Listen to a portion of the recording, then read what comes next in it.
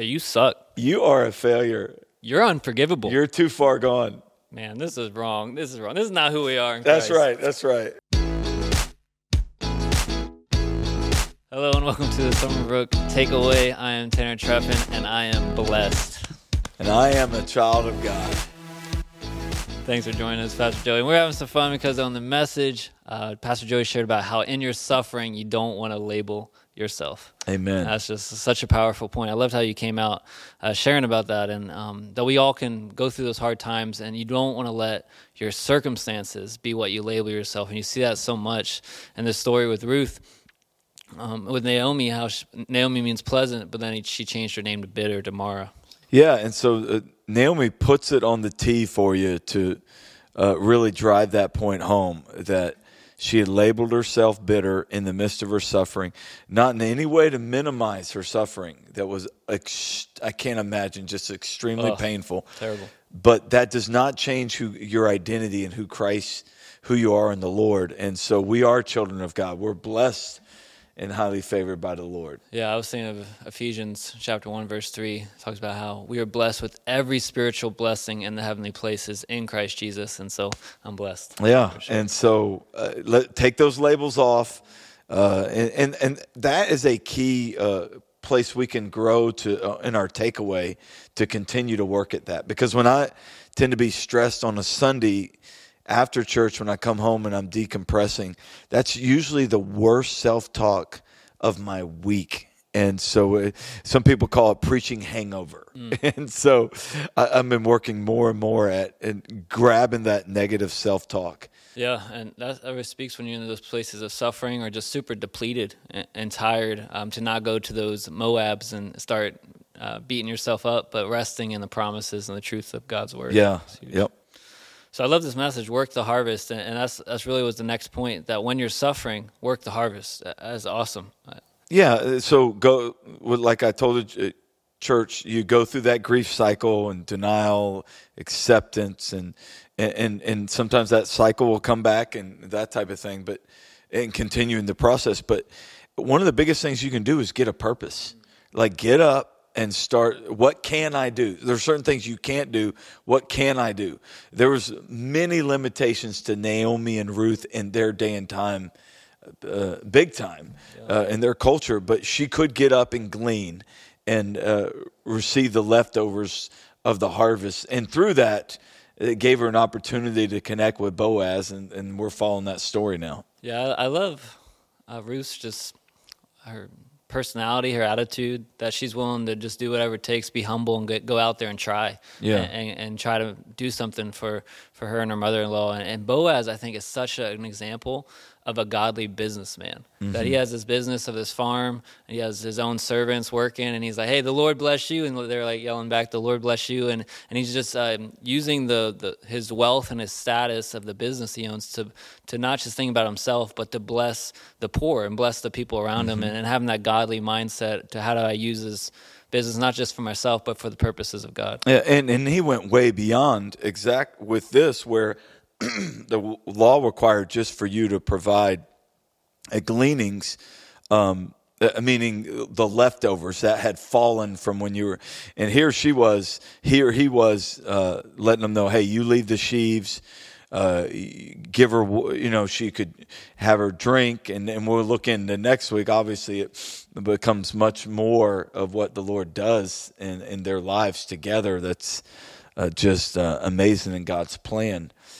But making sure that you care for those who are poor, those who are less fortunate.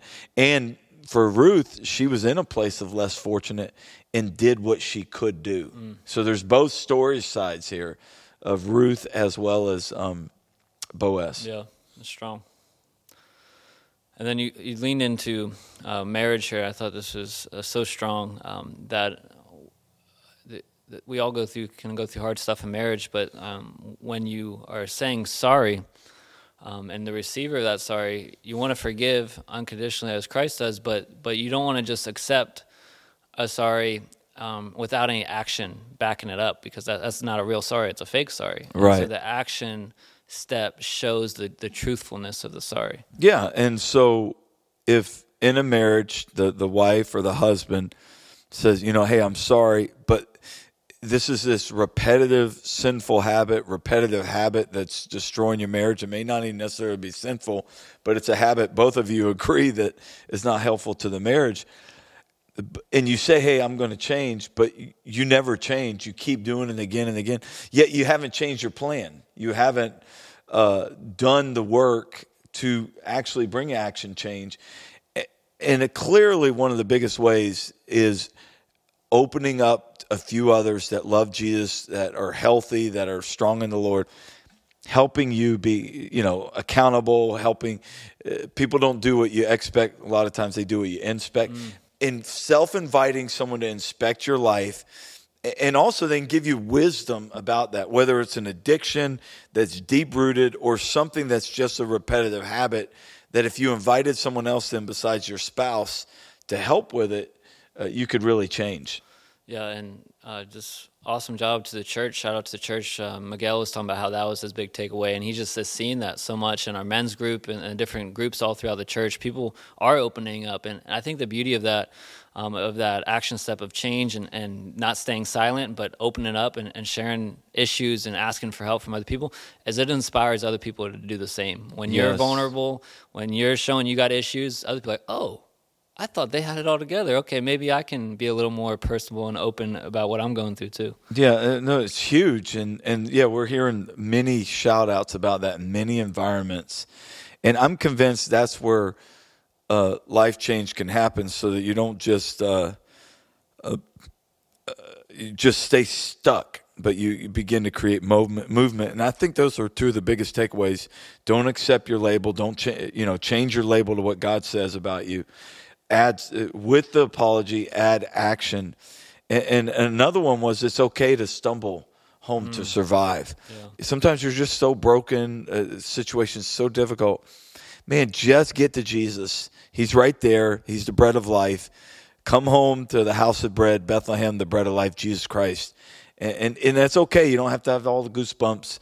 Just keep showing up, coming home to survive. It's not too late to return home. I love the imagery of stumbling, because someone like stumbling is they're taking small steps, like they're barely making it back. And if you're in that place, just do that next right thing. Just put one foot in front of the other, and just to do that next right thing, even if it's something small. Yeah, no, it's huge. It's huge. And coming back to that marriage piece about sorry and with action, and then as they're in a marriage, your spouse has apologized, and they're following it with action of change, and they're getting help, there needs to be big time helpful forgiveness there, to where the spouse doesn't feel like they got to always live with the failure where they blew it, but there can be forgiveness and you can heal and move on. So that's where you can come to real unity and say, okay, this is what we were in our marriage, but this is not who we are now. We're going to walk out of this path together.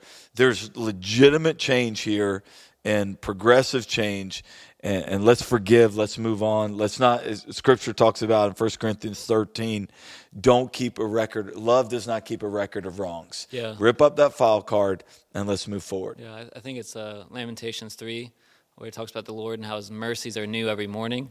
There's such a beauty in a marriage where you can have a fresh start every morning to try to do it right. Yeah. Yep. So, cool. Any other final thoughts, takeaways from anybody? Yeah, I think those are the biggies this week, because that's kind of where we landed the message. Just continuing to work at your marriage, make it healthy, but also the biggie there with our relationship with God for all of us, whether we're married or trying to help someone else or our kids when they get married, is that our relationship with God's the same way. God's like, hey, don't just bring me your words of apology. God, I blew it. I'm sorry. But follow it with action. Don't render me just your words. Render me your heart. Yeah. And there's so many scriptures in the prophets about that. And so we need to continue to go to God and mean it with action. And I think a great prayer would be, Lord, I'm sorry I blew it here. What am I missing? What am I not doing here? What pain am I not willing to go through to change?